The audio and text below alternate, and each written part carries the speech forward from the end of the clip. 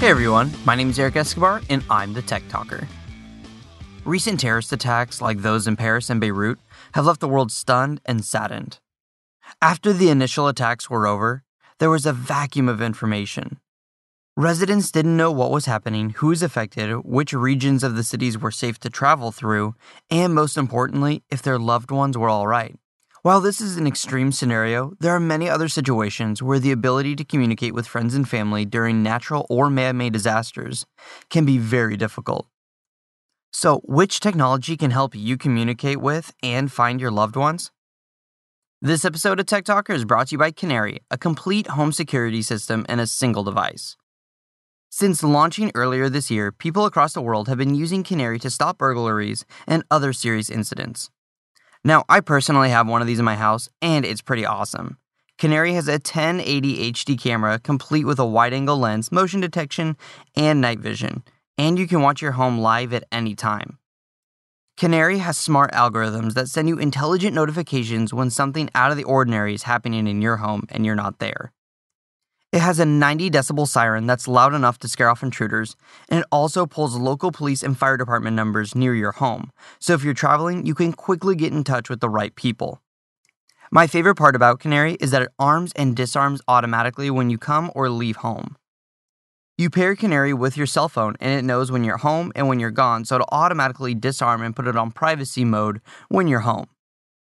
Canary also monitors your home's temperature, humidity, and air quality to protect against things you can't see or hear. It's also pretty cool that it only records when motion is detected, and it doesn't stream an empty room 24/7. Start protecting your home with Canary today for just $199. Go to meetcanary.com and use promo code TechTalker to get free overnight shipping. That's meetcanary.com with the promo code TechTalker. Canary, smart home security for everyone. During a disaster, you should expect that normal utilities such as the internet, cell towers, and phone lines are going to be extremely busy.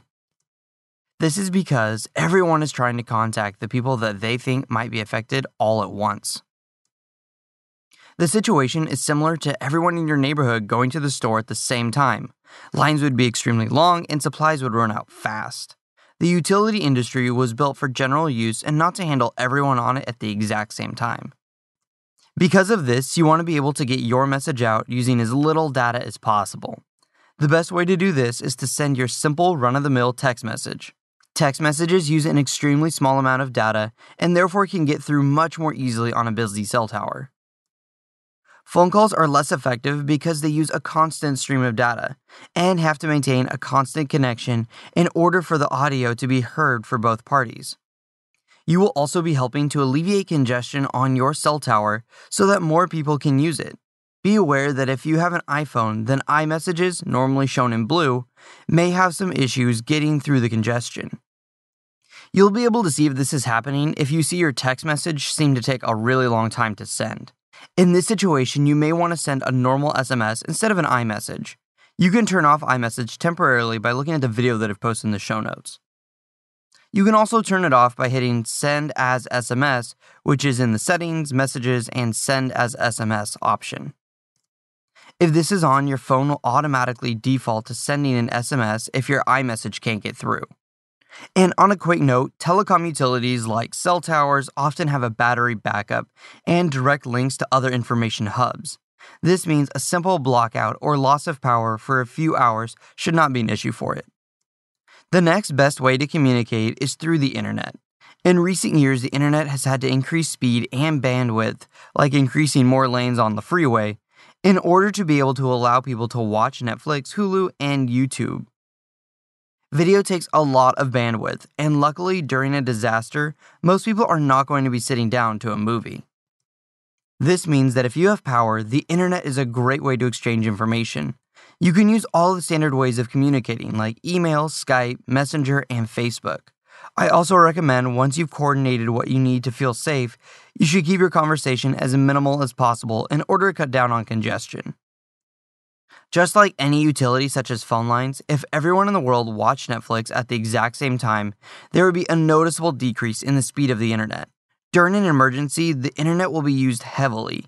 Keeping use to a minimum in an emergency means that it will be faster for everyone that needs to use it. The attack in Paris was the first time that Facebook activated its safety check feature for something other than a natural disaster. Essentially, Facebook uses location-based tracking to see if you might be close to an affected area. If you've enabled your location services for Facebook, it will prompt you saying that it believes you are in an affected area and to check in as safe. In the show notes of today's episode, I've posted a link to the actual page that Facebook was using. That since has been turned off, but it's kind of interesting to look at. I really like this idea because it's an easy way to let people know that you're safe, and Facebook is already a place that many people go to check on their friends and acquaintances during a traumatic event. Now that we're on the subject of communicating during a disaster, there may be instances where cell towers are out and so is the power. This is most likely during a storm, earthquake, tornado, or some other natural disaster where physical damage has been done to the telecom infrastructure.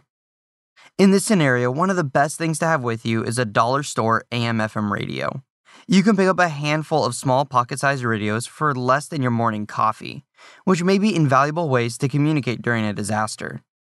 They will allow you to listen in on critical news and are powered on batteries, so they don't require your house to have power. I have a bunch of these little radios spread between my car, house, and work because they are so cheap. A circumstance where both power and cell towers are out may be more rare than a typical disaster, but I'm sure it has still happened in the past and will most likely happen in the future. If this happens, it's nice to have a trusty ham radio to fall back on. And you may be thinking one of two things: are ham radios still around? Or, what the heck is a ham radio? A ham radio can be thought of as a walkie-talkie. These devices are made to talk directly between one another and don't need a cell tower. This is useful because if you and your friends have these radios, you can talk when power and cell towers are down. Ham radios can take up to an entire room of equipment or can be the size of your cell phone. I've posted a link in the show notes of today's episode of my favorite ham radio on the market because it's cheap and works just like a walkie-talkie. It has an effective range of about 2 miles in a densely packed city and up to 20 miles at line of sight. You may also want to check out my podcast on the best road trip apps. In case you need to get out of an affected area, you'll want to have apps that can find you gas, directions without congestion, and the ability to keep tabs on all of your family members in different cars.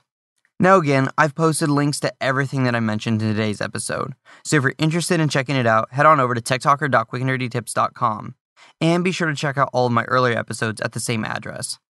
And if you have any further questions about this podcast or make a suggestion for a future episode, post them on the Tech Talker Facebook page. And until next time, I'm the Tech Talker, keeping technology simple.